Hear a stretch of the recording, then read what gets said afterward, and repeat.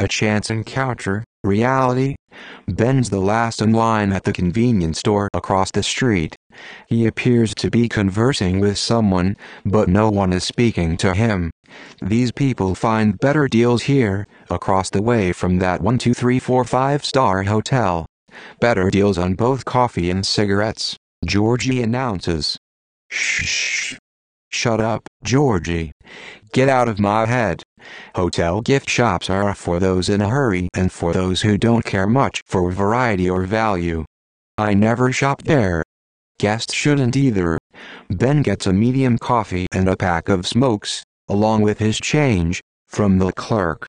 He tears open the fresh pack of smokes, juggling the medium coffee in his other hand. He steps out the door, glancing at the profile of a woman sitting on the bench outside. She is heartbreakingly beautiful. Suddenly, Ben fumbles. He drops 2 quarters on the pavement. What are the chances of that? She chuckles. You're almost completely blind and deaf. Almost completely, Georgie points out. I know. Why? Because, Ben. Because we're in the presence of a naturally beautiful older woman. It's destiny. Fate. She's the one. This always happens to me, especially if she's wearing open-toed shoes. Excuse me, the lady murmurs. As she is, I'd lose my senses completely. As you have. As you do. As I am. Oh God, I hope she hasn't got the slightest imperfection of either character or, what's the word? Physique. She is just gorgeous, Ben.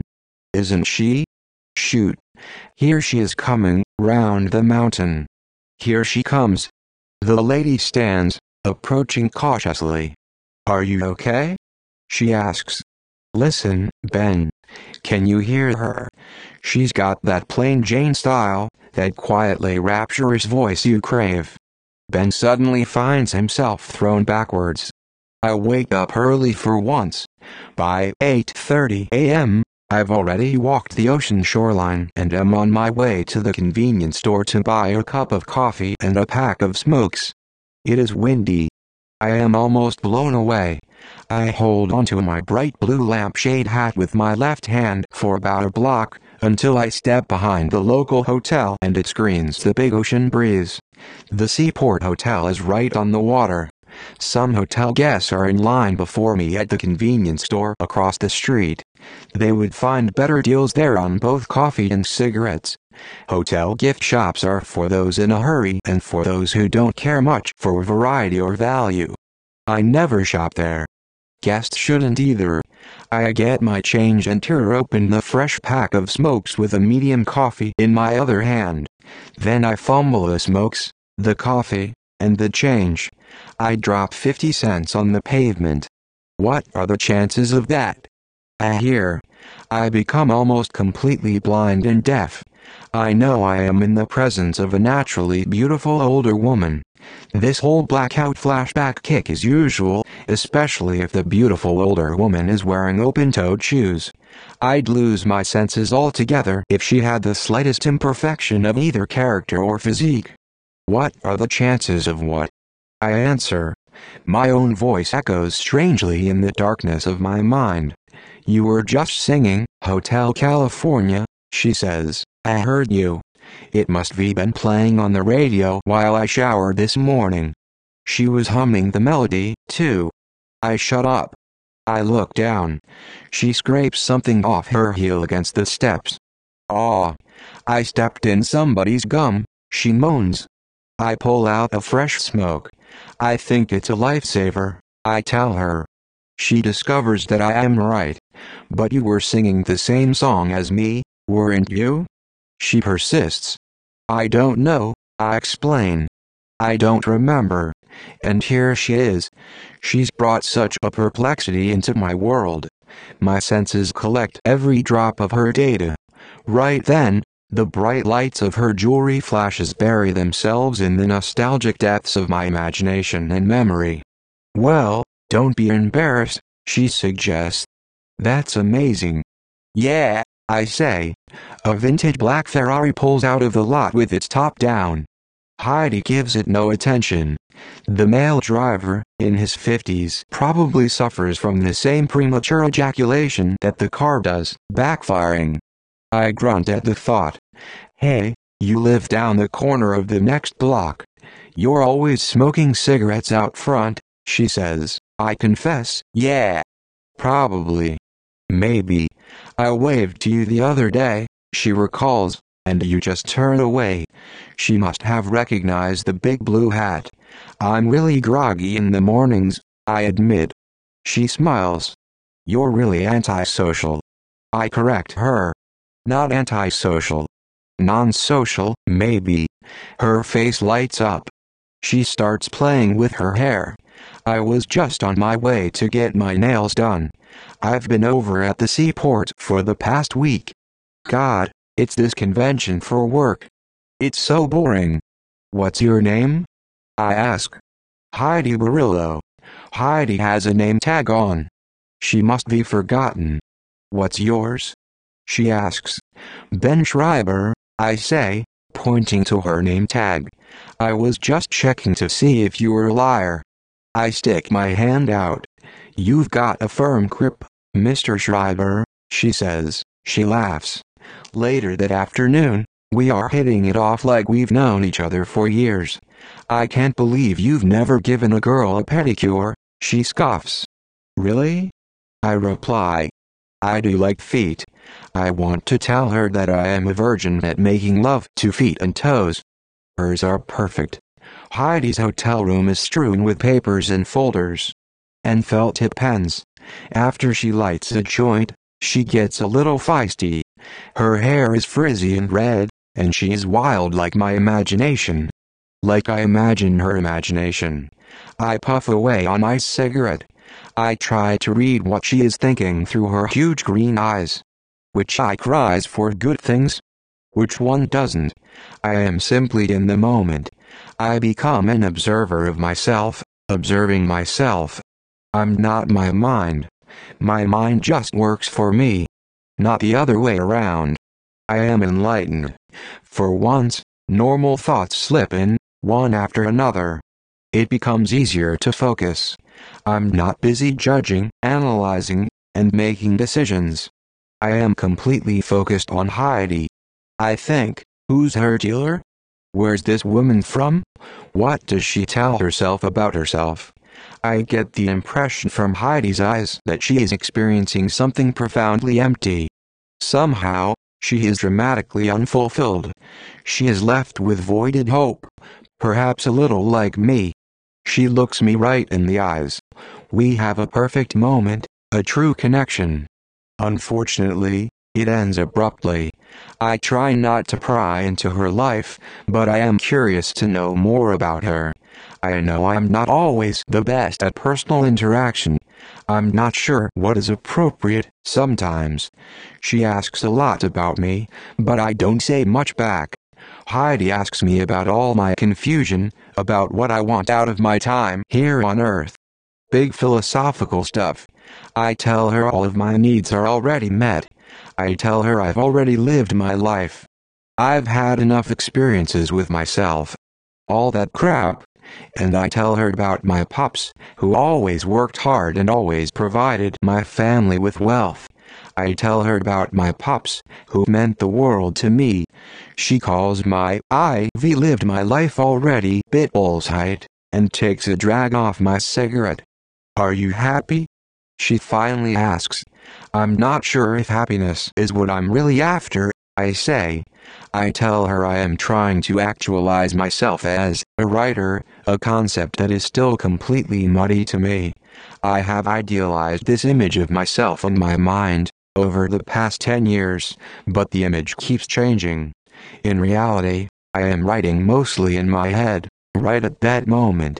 My friends and family want me to put something on paper, to complete something, to achieve something. I don't think it matters anymore. Why not? Asks Heidi. It's like I'm too far away, in time, from when I was actively participating in things and enjoying them while they were happening. How old are you, Ben? 30. Heidi is under the veil of drugs, but she's not paranoid or tripped out or anything. Inside Heidi, there is somebody genuine, and I can see inside her, just barely make her out. There is somebody real in there. Funny, that's always good to know. The alarm clock radio is tuned to Billy Joel's "An Innocent Man." Heidi says she has only recently figured out her life, at age 40. I don't believe her, and I tell her so. I don't believe you, I say. She says she takes things very seriously. She says that every encounter happens for a reason. Every situation, every consequence. Everything, she adds. I wonder what my role in her life really is. Somehow, this woman, whom I've just met, knows me so well already. I've really missed that. People usually take very little interest in other people. But with Heidi, I feel honored and appreciated. Still, I feel like I don't really deserve the luxury. Heidi finishes her joint and pockets the roach. She slips off her open-toed leather shoes and stretches her toes. Her light blue polish has peeled off her nails, like an adolescent girl's. I need a pedicure, Heidi says, smiling playfully. Now, Toto's Africa airs next on the bedside radio.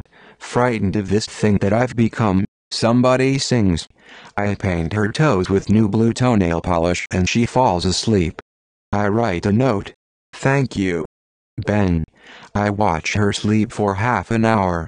Then I write my home phone number below the note in my usual kitty print handwriting and walk out, not really knowing what else to do. Heidi has a lecture to attend later on. Later, I sit in my bedroom, still listening to the radio. Hurry, boy, she's waiting there for you. The phone rings. The machine picks up. Click. Hey, Ben, I was just thinking of you. It's all about me now, isn't it? I can't help it. I take a carefree stroll on the beach, remembering the best parts of growing up. They flood my mind with nostalgia. I try to remain in the present, but I am stuck in the past.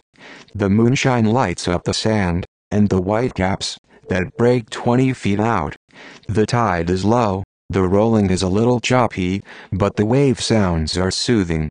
I remember how rich and full my life was before. Before what? I wonder what went wrong. I walk along the water's edge to find some inner peace. I have always enjoyed wandering around, not doing much. I'm comfortable in my imagination, or I'm comfortable nowhere. I think, has love ever made one whole year of your life miserable? I wonder if my year of misery is approaching. It is nighttime. I start to dream. Heidi and I are lost in our thoughts. We take in all that surrounds us. We are walking the neighborhood sidewalks, holding hands, until we come to the beach where the whitecaps crash right at our feet. Huge seagulls with wide-open wingspans swoop in for their final feast of the day. The next morning, the beach is empty. The sky is gray, flat and still, surreal. The gulls fly low in flocks as the long Pacific rollers wash in and out. We revisit the past. But whose past? Oh my God.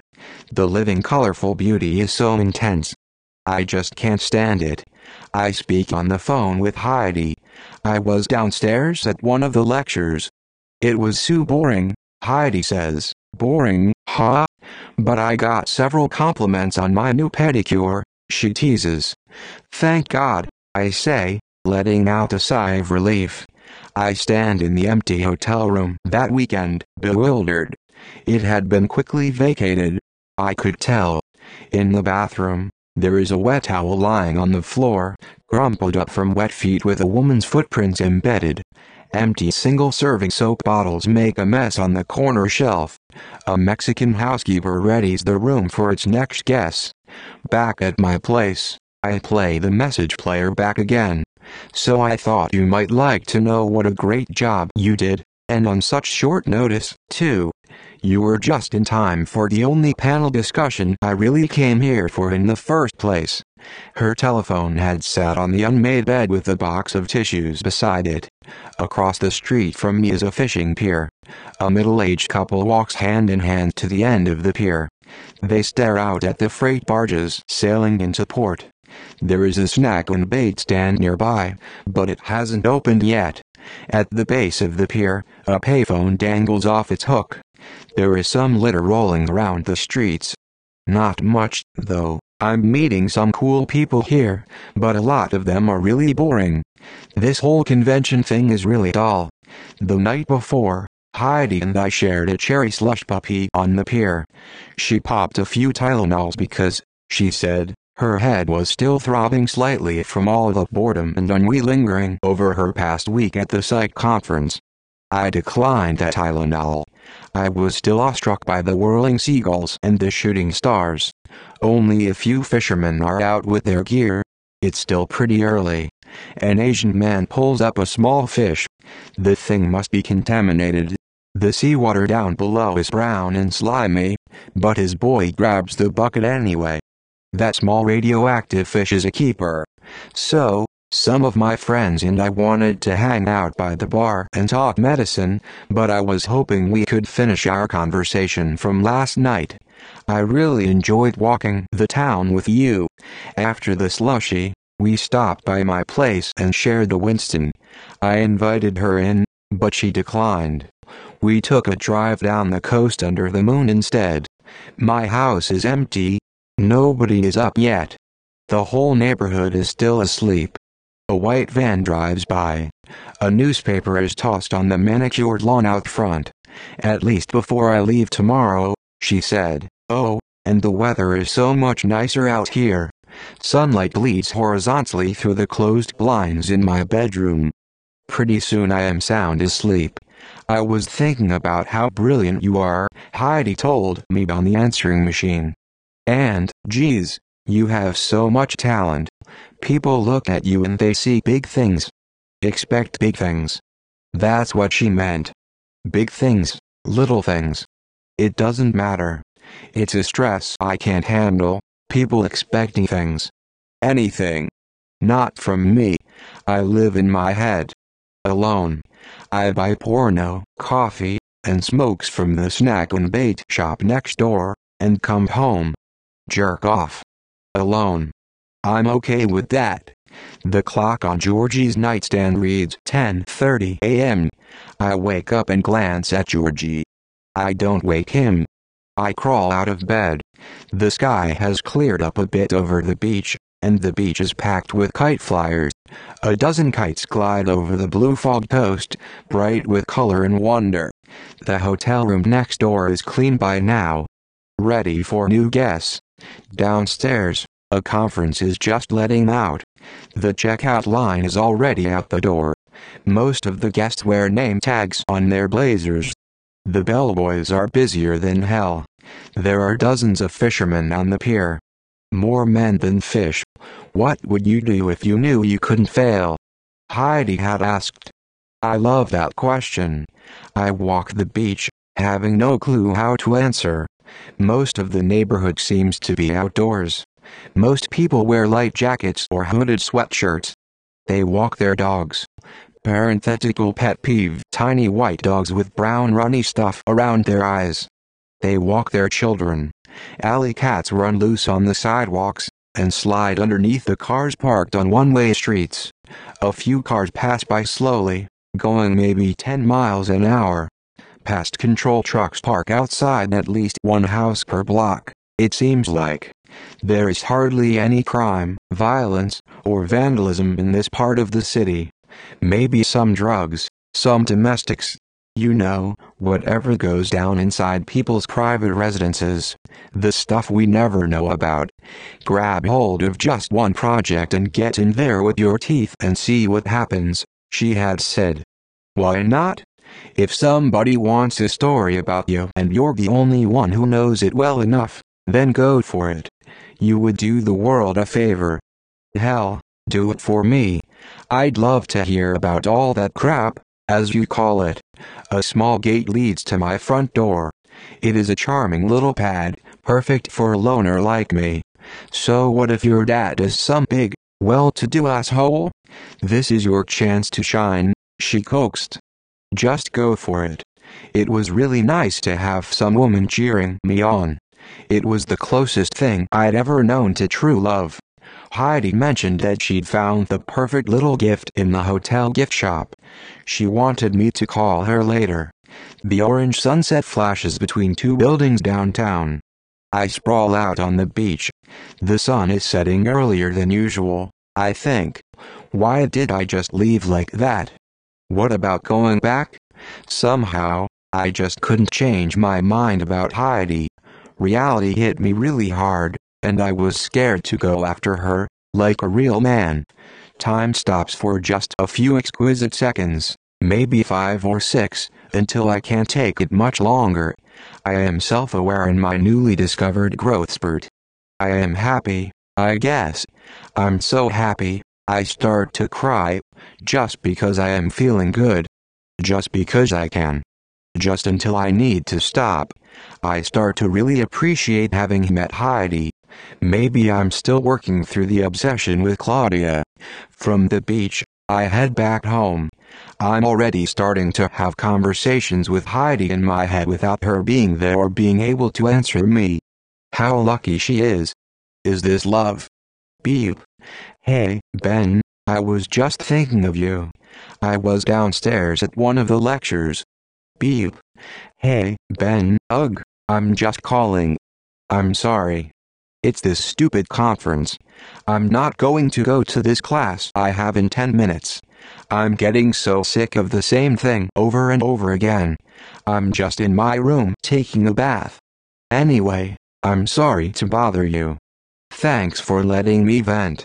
Were we just two shattered souls who ended up trying to save each other in some doomed fashion?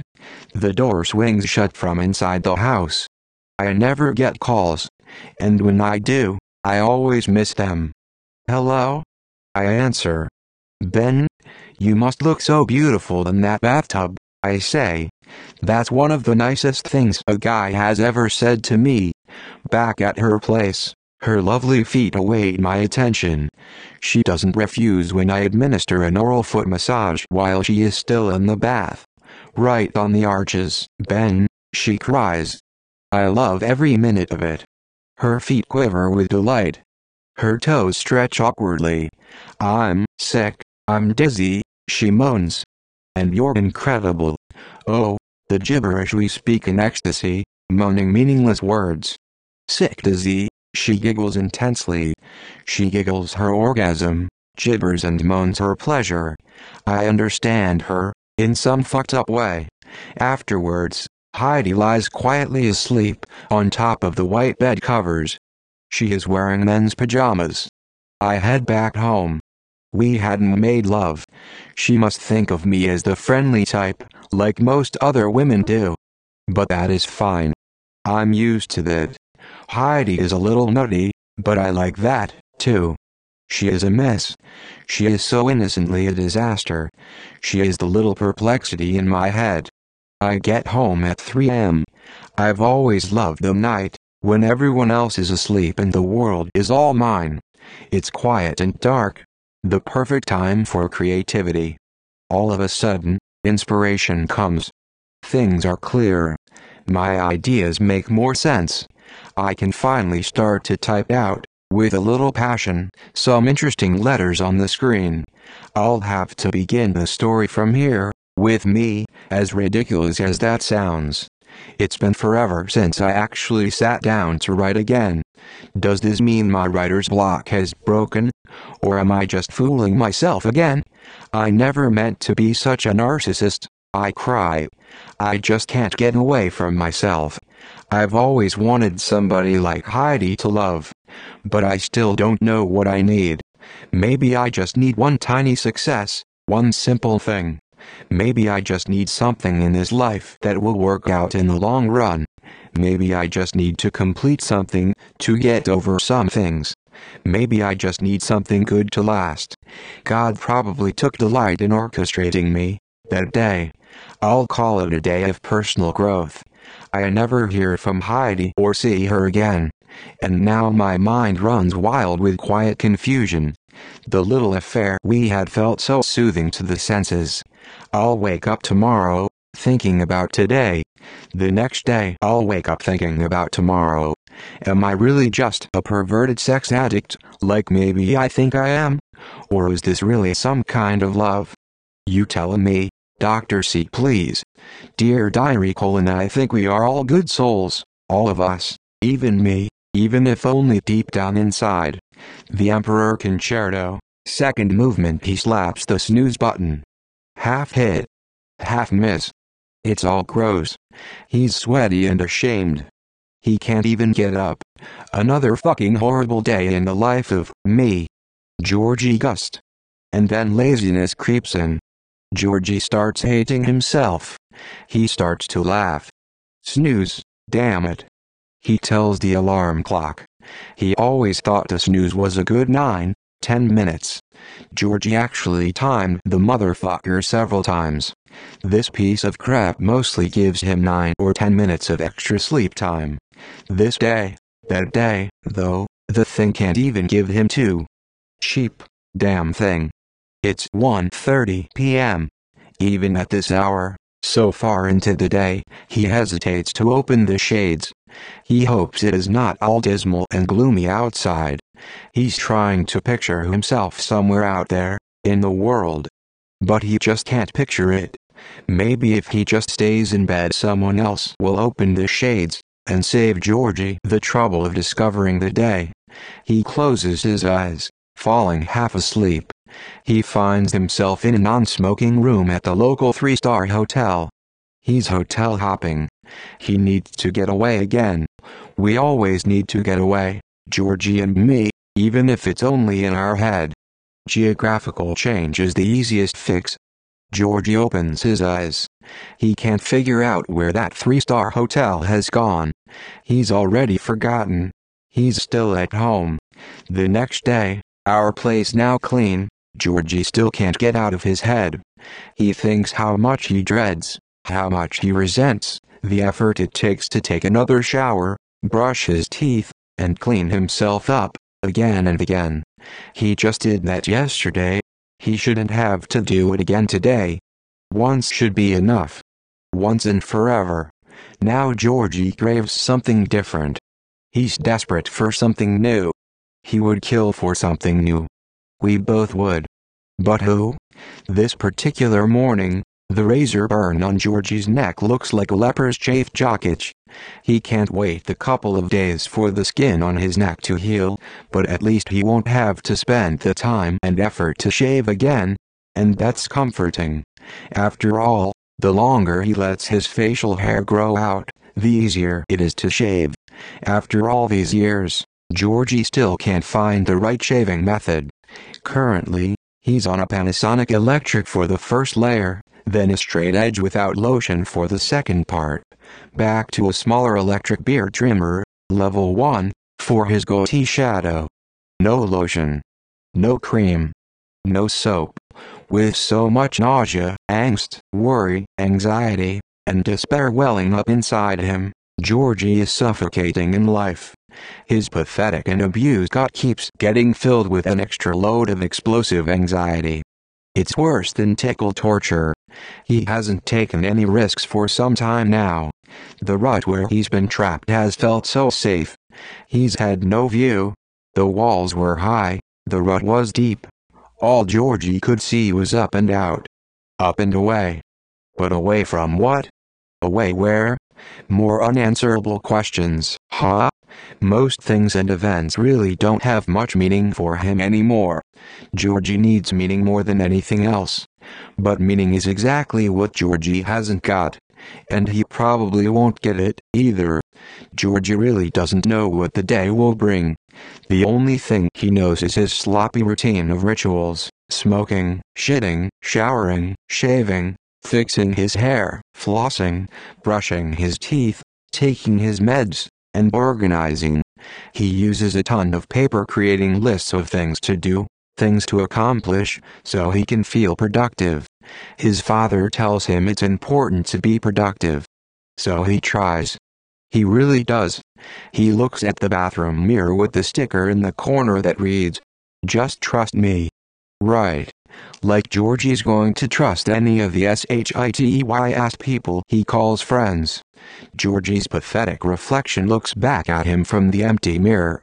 He has this huge ego blowing up his head, like an untied condom, until it screwballs up and away. He guesses he looks alright these days. No, really. He looks good. He just doesn't know what to do about it. He's so glam rock. He's so smart. It's like he has Asperger's, or some kind of artistic autism. But he's not sick. His doctor knows that. Doesn't she, Dr. C? He can't deal with a label like depression or stress. He feels much worse than that. He feels like shite. Do you have a Latin name for shite, Dr. C? When he shaves, the razor makes love to Georgie's skin. When he pees, he aims for the silent section on the toilet's water edge. Afterwards, he usually farts, shits, and pees again, while he's sitting a little too long on the toilet. Georgie melts into the quality time he takes, thinking on the porcelain tank. His thoughts are trivial. They seem important, but they're nothing he would ever act on. He is on good behavior. It's just a lot of theory. A CD is usually skipping while Georgie's in the shower. In the shower, he strips down to his naked self. He comes into his true element. He can't see a thing without his glasses, and he can't tell you how many wristwatches he's lost because they don't have waterproofing. But that's okay. Waterproof watches are never appealing to the eye. Parenthetical pet peeve: smudged eyeglasses. There's no washcloth. He washes himself by hand with shampoo, not soap. Shampoo works better because Georgie is hairy, like me. But I don't wash with shampoo. I use hand-milled, organic soap from Northern California. Sunset Cedar, from a shop called Patty's Organics. Georgie smiles in the shower because he was born a man. The shower is the one place where he's rarely sexually charged. He thinks of himself as a connoisseur of filth. So soap does not appeal. Women's dirty fingernails, their smelly anal fetishes, anything nasty, her already smoked cigarettes for the shrine, the smell of gasoline and melted hair follicles. Filth. Georgie hates dropping the soap. He hates all the bottles in the shower. They confuse him and make him think these products are really useful when he knows they're not. Parenthetical pet peeve: long fingernails. Worse, long toenails. He hates falling in the shower. God, what else? What else can they do to mess up his day? What else is there to complain about? They should have a soap dispenser that mixes soap with water, like at a car wash. It would be a time-saving convenience. It would save energy. What an idea. He should patent that, and make $1 million. Yeah, right, Georgie. Drying off. Towels are so coarse and unfitting. Georgie gets water scars in between his toes sometimes. Parenthetical pet peeve: hangnails. Every day, all this, all that. Everything is still the same. Georgie doesn't change. Nothing does. Neither do I. Same shite, different day, we say. Georgie and me. His feet are a size 12. He wears shoes all the time because his feet embarrass him. He wears blue shoes. That way, he doesn't have to think of how disgusting his own feet are. His legs are still in shape, but he wears long pants, no matter how hot the weather gets. His legs embarrass him, too. Otherwise, he is your generic, overweight pumpkin. His plump belly sticks out over his belt. Maybe it's cute and hugggy bearish to some single-sex addicts, but to hell if Georgie thinks so. He weighs in around 268. His driver's license says he's 168. The driver's license picture doesn't even look like him, but the photo came out pretty nice. He used to be in shape. Now he just recites affirmations. Now he just tells himself he loves himself just the way he is. It's all bullshit, but it works for him. His passport picture is pleasing. He enjoys looking at himself. Georgie dresses up and blow dries his hair, and then he primps and curls it. He has these highlights. He has a kind of hunk afro look going on. At least his hair is cool. At least his hair is always having a good day. My hair is dark and thick with a bit of a permanent wave. My mother always said it was my best feature. And here I always thought it was my cuddly personality. Georgie should have picked out his clothes the night before. All his full-size shirts and comfortable pants are at the cleaners, and he doesn't fit into the 32s anymore. He went from a large to an extra large in shirts. Georgie's just started leaving the shirt tails out of his pants. He used to tuck them in neatly and wear a belt. But no longer. Still, he'll keep the smaller stuff in the closet. The shirts and pants don't fit, but some of the clothes remind him of the past. They have a nostalgic meaning for Georgie. In Georgie's case, too, clothes make the man. But make him what? I want to know. An hour later, he's finally dressed. Now for the breakfast order. Like everything else in Georgie's world, breakfast is a chore.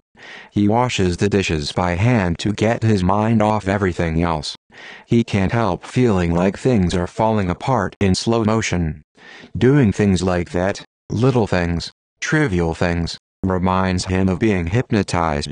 Strolling down the supermarket aisles at midnight with the trippy supermarket music and the paradox of choice everywhere around him. In the grocery store, somehow, time feels different. Georgie's out of orange juice, and the milk will give him gas, but milk goes best with microwave pancakes. Georgie likes his food a little cold, and he dislikes cooking. He presses the cancel stop button twice on the microwave when it's down to 2 seconds. It's not like he's in any rush. He has all day. Parenthetical pet peeve: fat-free equals taste-free.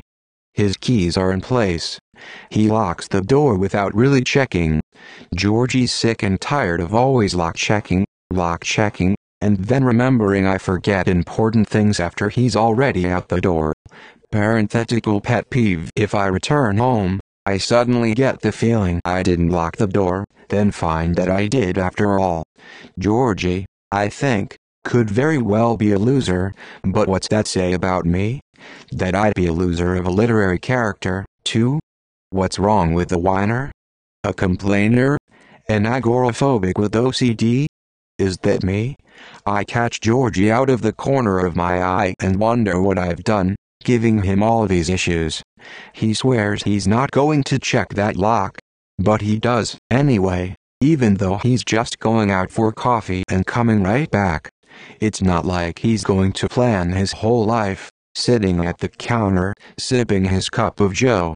It's not like he is some romantic poet at the Café Paris. Finally, Georgie lights his first cigarette of the day, a Marlboro Light, and he worries about cancer, like everything else, and puffs away.